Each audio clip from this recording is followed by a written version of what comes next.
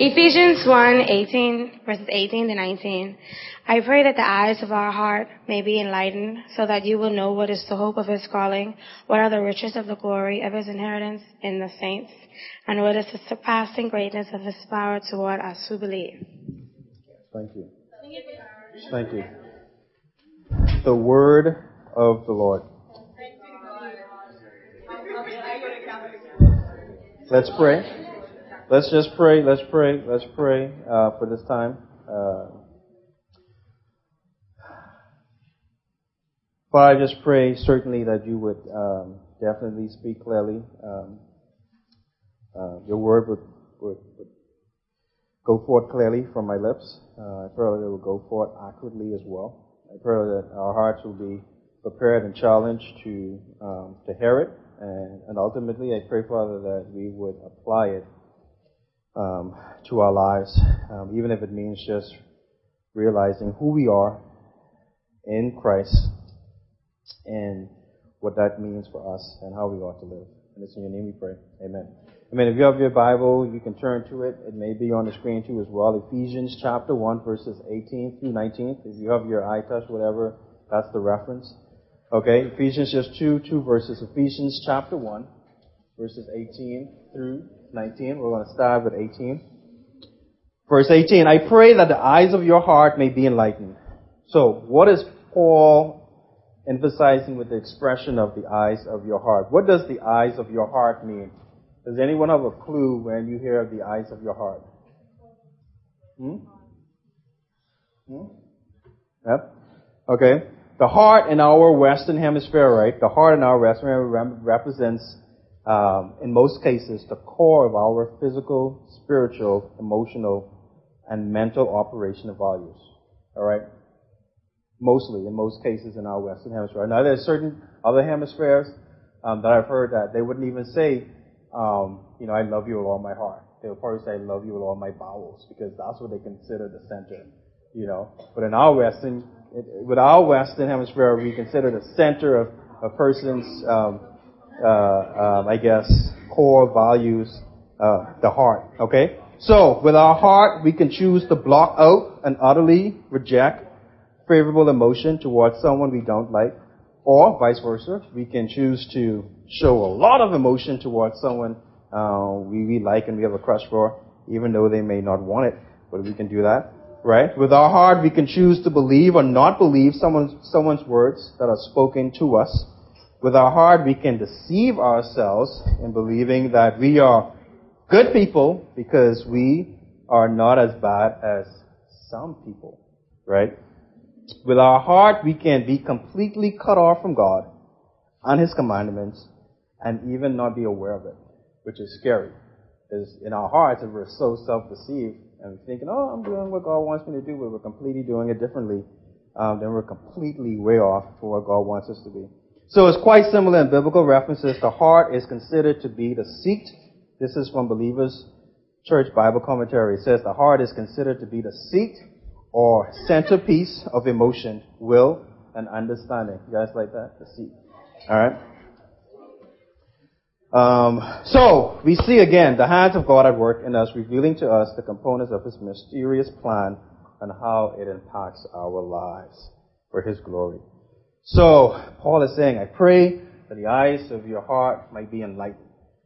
What is enlightened? Okay? Enlightened is, in the original language, means to give greater knowledge and understanding too. Alright? It enlightens, it opens up so that you can gain knowledge to what you didn't know before. Okay? It's from the original word photizo, to shine, to light up, to illuminate. Okay? So Paul is praying that we will have divine illumination, right? And why?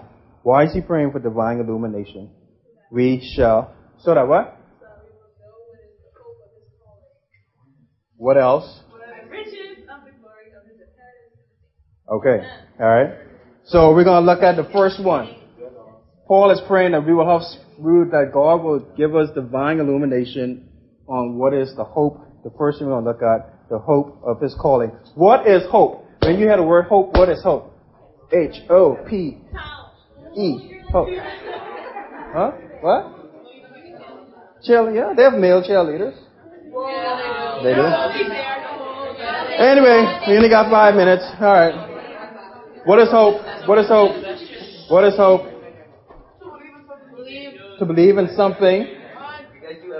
To believe. You have proof for it. Okay. To believe in something. Okay. All right. All right. Hope. Okay. Okay. Hope is looking forward to something with some reason of confidence. Right? Expecting some kind of fulfillment. All right? That's like, Christmas is coming around, and we all know it's not about the presents and the gifts and all that stuff, but we still look forward to that gift. Santa Claus. Which, Santa,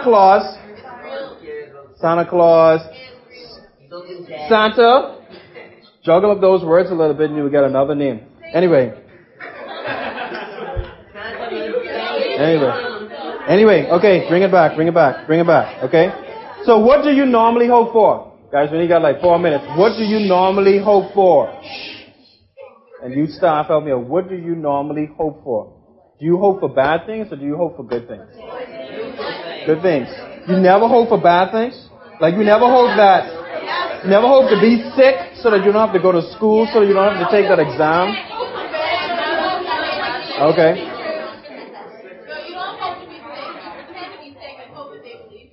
Okay. Deep. All right. So, for the church in Ephesus and us believers today, our hope is rooted, anchored in the promises of God. And those promises are based on the free gift of salvation and eternal life that we have in Christ, and the promises of us one day being united and glorified with Christ. And that's our hope. You know what I mean? That's, as a believer, that's what we're hoping for. We're just waiting to be united, glorified with Christ. No more exams, no more pain, no more illnesses, just no more heartache, losing family members, losing close friends, just like no more pain and, the hope. So that's the hope. Now, of His calling. That's the hope that we have, of His calling. Alright? When you hear and read a reference call in the Greek, that's kaleo. Alright? And that just means to identify by name. Alright? That's like, they call me what? Who am I called? Okay, Michelo. Alright? Michelo, Michelo, Michelangelo, Michel, Mickey, Mish, whatever. Alright? So, it's a designated name, right? But the term calling is used in several different instances. And you know what? I can't go through the several different instances because we don't have time. Alright? But here is referring to a divine calling. It's like God choosing, God calling, drawing us to Himself. Alright? And those who will respond to His call to accept Christ, that's what that calling, klesis, is when He says that calling. It's that divine invitation from God. And we see this in Hebrews 3.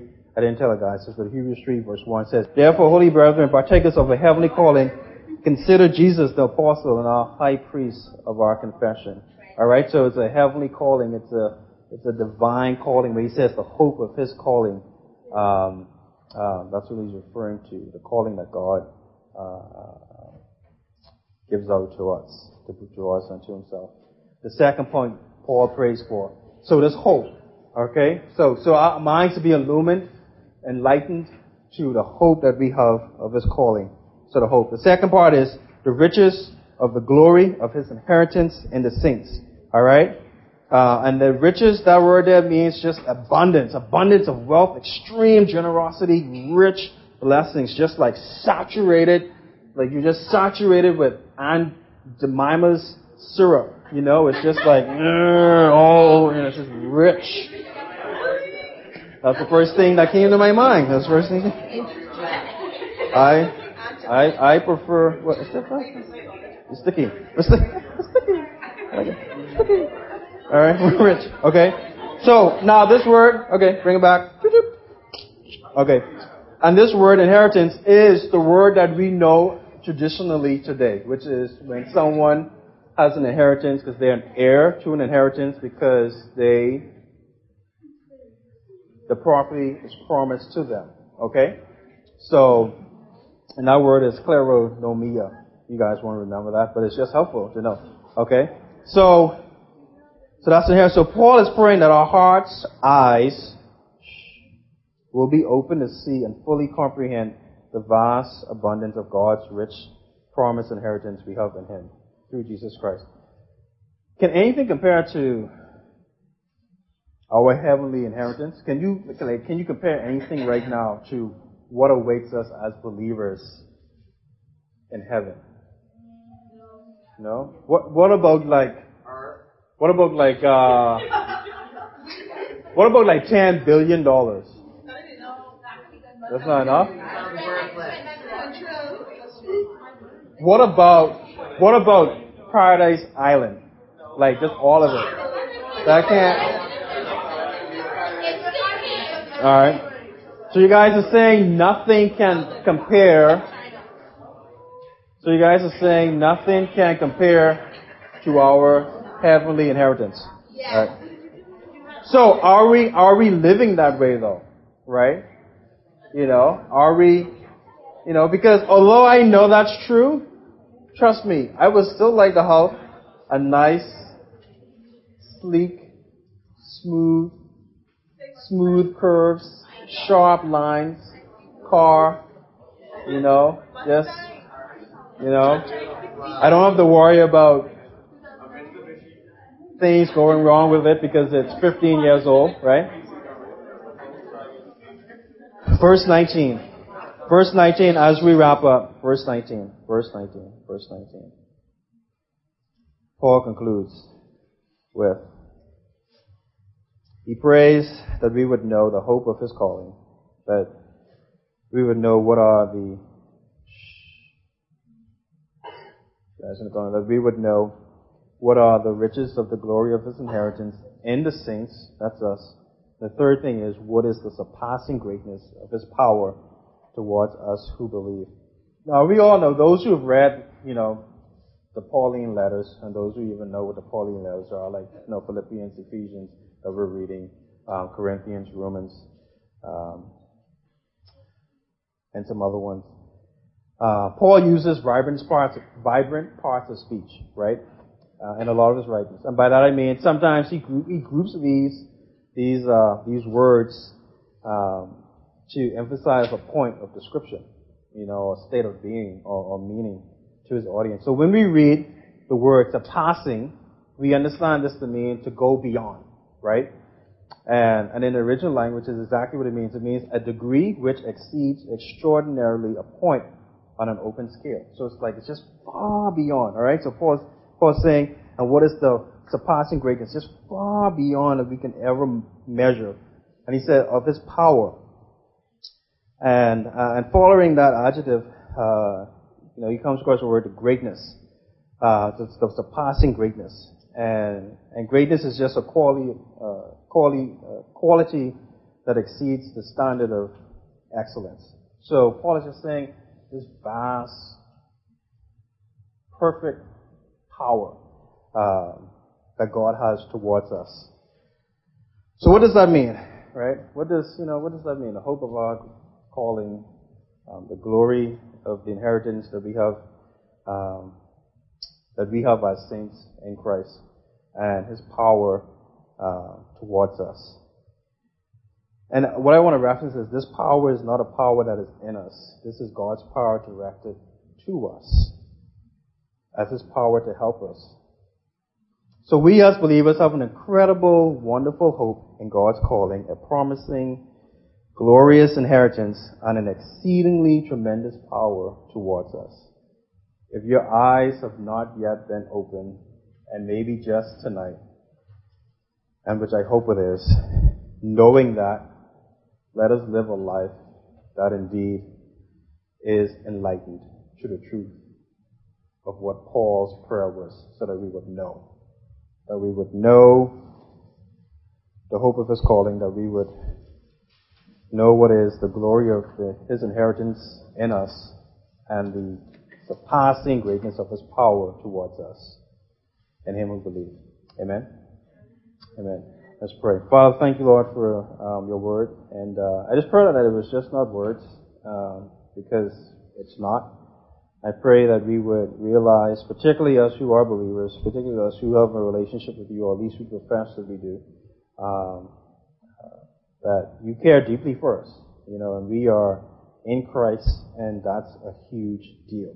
And I just pray that our lives, pray that my life would reflect that, because many times it does not. And so I pray, Lord, that I will live a life that reflects all the benefits that I have in your Son, and I pray that equally that each student in here will do the same. And it's in your name we pray.